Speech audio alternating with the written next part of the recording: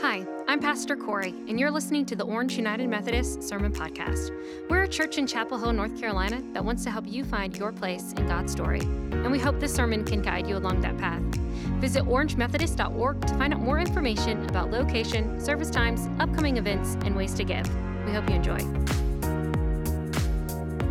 But today we're also missing Pastor Brad and also Ryan Lutz, as they are both in Rocky Mount this weekend as a part of the event called Pilgrimage. Brad has taken our youth, both vans, and they are there experiencing worship together with youth from all across the conference, North Carolina Annual Conference of the United Methodist Church. And so as they've been gathered together there, Ryan, who usually is here helping to run our live stream and all the technology that you see in front of us, Ryan is there sharing his gifts there, doing the same kind of thing. I think Ryan is running one of the cameras. He's the main camera operator. And so Ryan is sharing his gifts. So we are missing those parts of the team, but we are thankful for the work that they are doing, and we're thankful for the opportunity next Sunday to receive back Pastor Corey. But it's good to be together, whether you are here in person or those that have joined us online. Let's go to God once again in prayer. Lord, we are your people. You've called us. You've offered us the gift of your Son, Jesus Christ. And as we respond, we are yours. And so today, in this moment, we offer all that we are to you. Lord, we know that you are truly the way maker, promise keeper, the light in the darkness. And as you have called us into that light today, Lord, may we receive that which you have prepared. We give thanks for your word as it's been read, and now as it is to be proclaimed. By the power of your Holy Spirit, would you transform the words that proceed from my mouth, and as they fall upon our ears and penetrate our hearts, may they be changed into the word of God that we need to hear today, as individuals and collectively as one body. Lord, we pray this in the name of Jesus and through the power of the Holy Spirit. And all of God's people said, amen. This week we are continuing in our Ships of Faith series. When we say ships of faith, we recognize that there's a lot of ship words that are a part of the way that we live out our faith. And so we've been looking at some of those ship words, the ships of our faith. And I tell you what, that's a word that you got to be very careful how you're saying, especially in front of a live crowd and cameras that will never forget if you get it wrong. Last Sunday, we did touch on briefly worship, how worship is where we identify or ascribe the value of something, and we demonstrate that value by the way that we respond to it. And so when we worship God, we're ascribing value, showing God how much God is truly worth in our lives. And we demonstrate how we value God through the ships of faith that we've been talking about, through our discipleship, through our fellowship, through our membership, and today, as we're talking about, through our stewardship. Now, discipleship, just going back through each one of those weeks, discipleship, once again, is that intentional decision that we make to be shaped and formed into being the disciples that God has called us to be. So being a disciple, following into that discipleship, means that we are intentionally acting out, learning what it means to be that disciple that God has called us to be. And so it's a choice that we have to make to be shaped and formed, whether it's through reading the Bible or studying other devotional books or partnering with others to be able to be shaped and formed. It's that intentional act of being discipled. And then fellowship, as Pastor Brad talked about a couple of weeks ago. Fellowship is the way that we encourage and uplift one another. It's just sort of the way that we play, as Pastor Brad said, that we share in that fun time. But those are the times that are so important. It's like Pastor Brad is doing that this weekend with the pilgrimage event and the opportunity to fellowship in between those worship services. Those are the kind of times that our youth will remember 20 years or more from now. Those are the things they'll look back and remember. Oh, remember that time we went and did this crazy thing. They'll remember those fellowship things. Same thing with us. We won't remember this sermon, but we may remember the encounter that we have with somebody out in the parking lot or something that is said in between. And so that fellowship, when we live into that fellowshipping with one another, that is such an important part of us living out our faith. And last week, we had a chance to talk about what it means to be a part of the body of Christ through membership. Each one of us are a different part. And the thing is, in the body of Christ, there are no spare parts. Think about it. When you get something that you have to put together, you get out the list of instructions, and always includes all the items that come in that box that you're going to need to put this thing together. And the thing is, almost every time when you finish putting something together, you have some spare parts that you don't know what to do with. The thing is, in the body of Christ, there are no spare parts. You are not a spare part. You are an essential part that God has crafted you and designed you perfectly to be a part of the body of Christ. And so if you find yourself over in a drawer and you're not living into the body of Christ, you've made yourself a spare part, but you're not a spare part. You are an essential part of the body of Christ. And God has uniquely gifted you to be a part of that body. So today we are talking about stewardship. And I imagine that if you've spent any time around the church, when you hear that word stewardship, you immediately think we're talking about money. We're talking about finances. We're talking about giving. And it's interesting because when I went into the ministry, I was always terrified to talk about money, even though Jesus himself talks so much about money and uses money time and time again as illustrations in his parables. But it's something that we get uncomfortable and uneasy about. And I remember at my very first church that I was pastoring, I was serving at Leslie United Methodist Church, and I was still in school at Duke. And I remember one of the members of that church said, "It's okay for you to preach about anything, except don't talk about politics, don't talk about money, and don't talk about UNC basketball." I guess he said that because of the school I was attending at the time. I don't know. Well, I can assure you, I am not going to talk about any of those things. I will not talk about UNC basketball. I will not talk about politics in this setting, but I will talk about money, because money is what it moves us. It's the way that we drive our lives so many times. It's what gets us up early in the morning to go to work. It's what causes us to try to save on our bills. Money is such an important part of our life, and I think that's why Jesus spoke into it so much. And so it is a faithful part of being a part of the body of Christ for us to consider stewardship and what stewardship might mean for us to be able to have a whole and a healthy life. And stewardship, when we talk about it, it is a big picture item. It's not just one part of our lives. It is truly at the core of all that we do. When I think of stewardship, I mentioned last week how one of the things that I have always been intrigued by is the meaning of words and the etymology of words, history of it. How a word may have been used in one way years and years and years ago, but then over time, the meaning of that word sort of changes. And we may not even realize how we might be living into the meaning of that word. One of the things I've always found fascinating is the meaning of names even, the history of a name. And it's always fascinating. I always like to look up when someone's life here on earth has been completed, to look up the meaning of their name.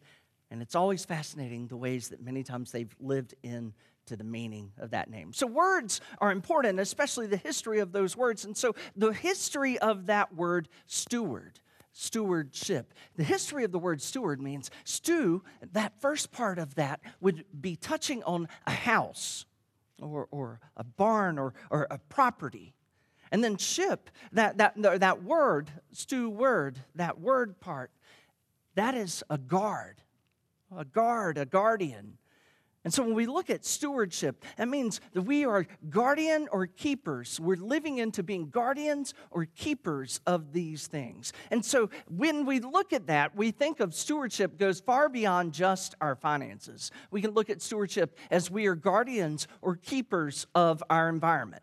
We recognize that we have limited natural resources, and we recognize the climate change that is continuing to take place. And so we ourselves have got to be stewards of our environment. We've got to be stewards of our children. We've got to make sure that our children are learning. That's why it's so important that the children are able to be back in school so that they can learn those important things and to be able to continue to grow into becoming faithful people, citizens within our society.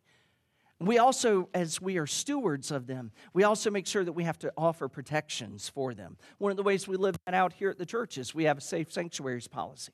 Anybody that is having anything to do with children has to undergo a safe sanctuaries training. And that training it makes sure that they understand what you can do, what you can't do, the things we have to look out for. And it's the ways that we are going to offer protections for our children and or our youth. We're stewards. We're living into stewardship when we practice offering that protection. We're being that guard.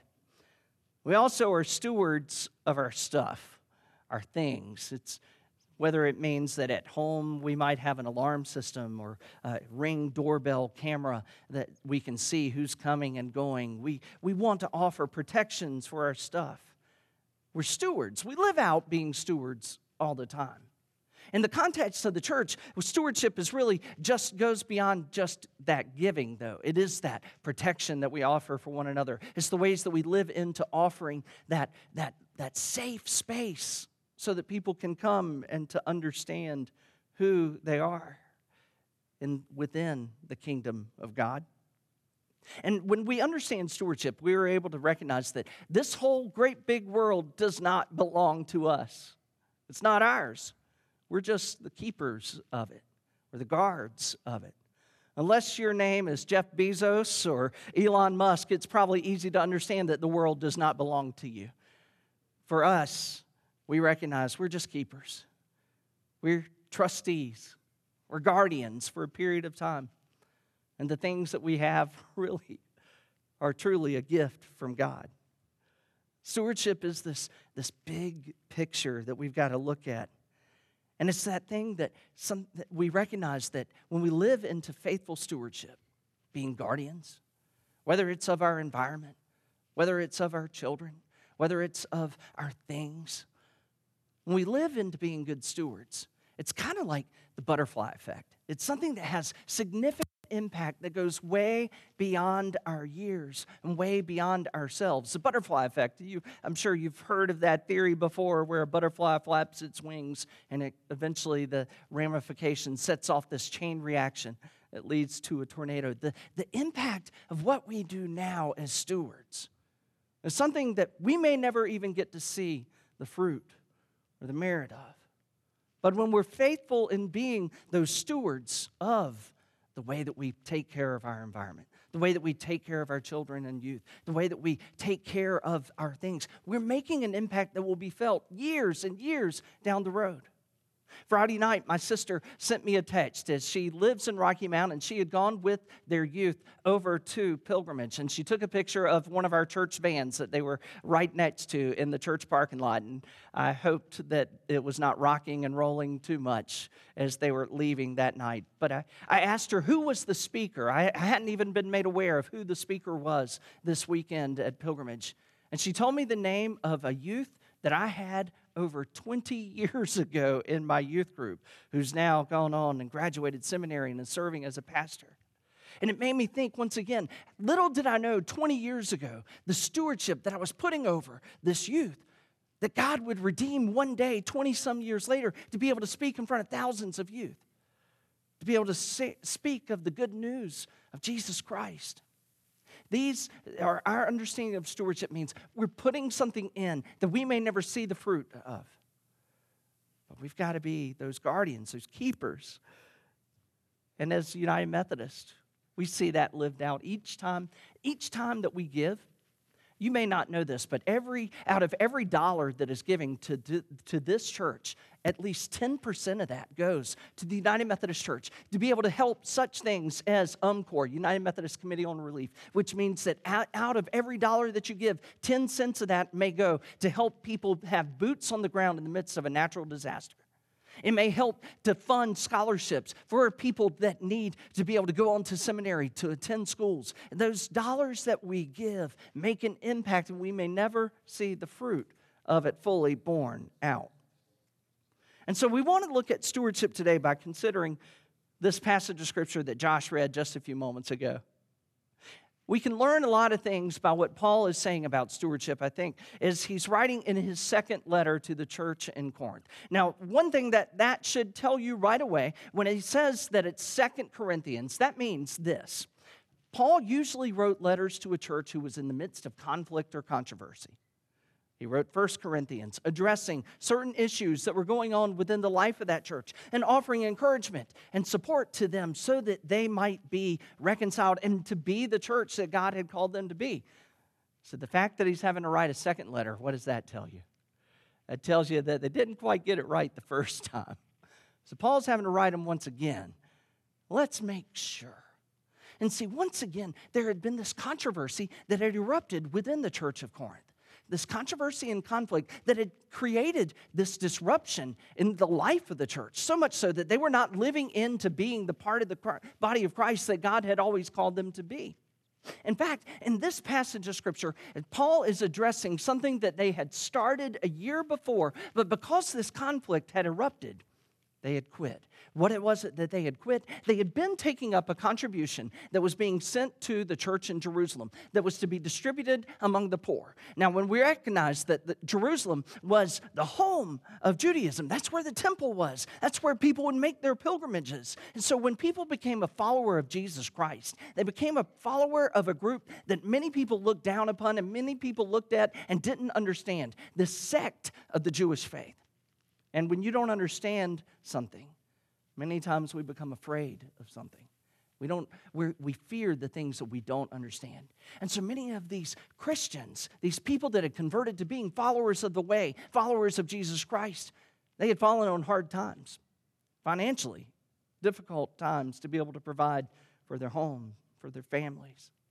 And so churches from across the region would take up these collections, and these collections would then be sent to Jerusalem to be able to be distributed among the poor.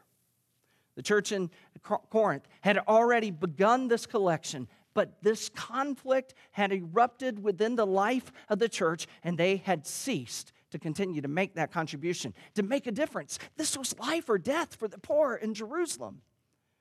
And something had stirred their hearts so much that they quit making that contribution.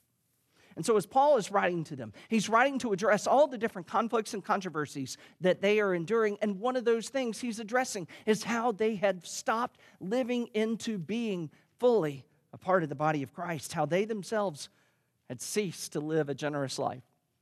It's interesting, if you go back and read at the very beginning of this chapter, in 2 Corinthians chapter 8, Paul begins to reference the generosity of these other churches. He's speaking of the churches in Macedonia who are begging to be able to give, who were begging to participate in this contribution. And even though these churches in Macedonia were those in extreme poverty, they were the ones that were making sure that they wanted to make a contribution to go to Jerusalem, to make such a difference in the lives of others. It reminds me how, as they're begging, it reminds me of back in Exodus. After the people of Israel had been going through this journey throughout the wilderness, God had called on Moses to build up the tabernacle. Many of you may remember the tabernacle was going to be this place where God would be located. It would be the place where sacrifices would be offered, where burnt offerings would take place. It'd be where they would keep the Ark of the Covenant, which was God's symbolic presence that God was always with them. And so as God has given them all the instructions about making the tabernacle, God then calls on Moses to ask the people for a contribution. To tell the people, all whose hearts are moved, was the specific instructions that Moses gives. All whose hearts are moved to give gold, silver, bronze, to be able to give fine linens, and everything that was going to be going into making up the tabernacle. And so as Moses makes the call, he says, we are taking up the offering, we're taking up the contribution. People begin, their hearts are moved, and they begin to bring all this gold. They bring all this silver. They had received all of this when they fled from Egypt. The people of Egypt gave them all of these things so that they would just get them to get out, to go and leave. And so they had all this gold, and they have all this silver. They have all this bronze. They have all these jewels. They have all these fine linens. And you know what they had done earlier with some of that gold, don't you? You remember the golden calf.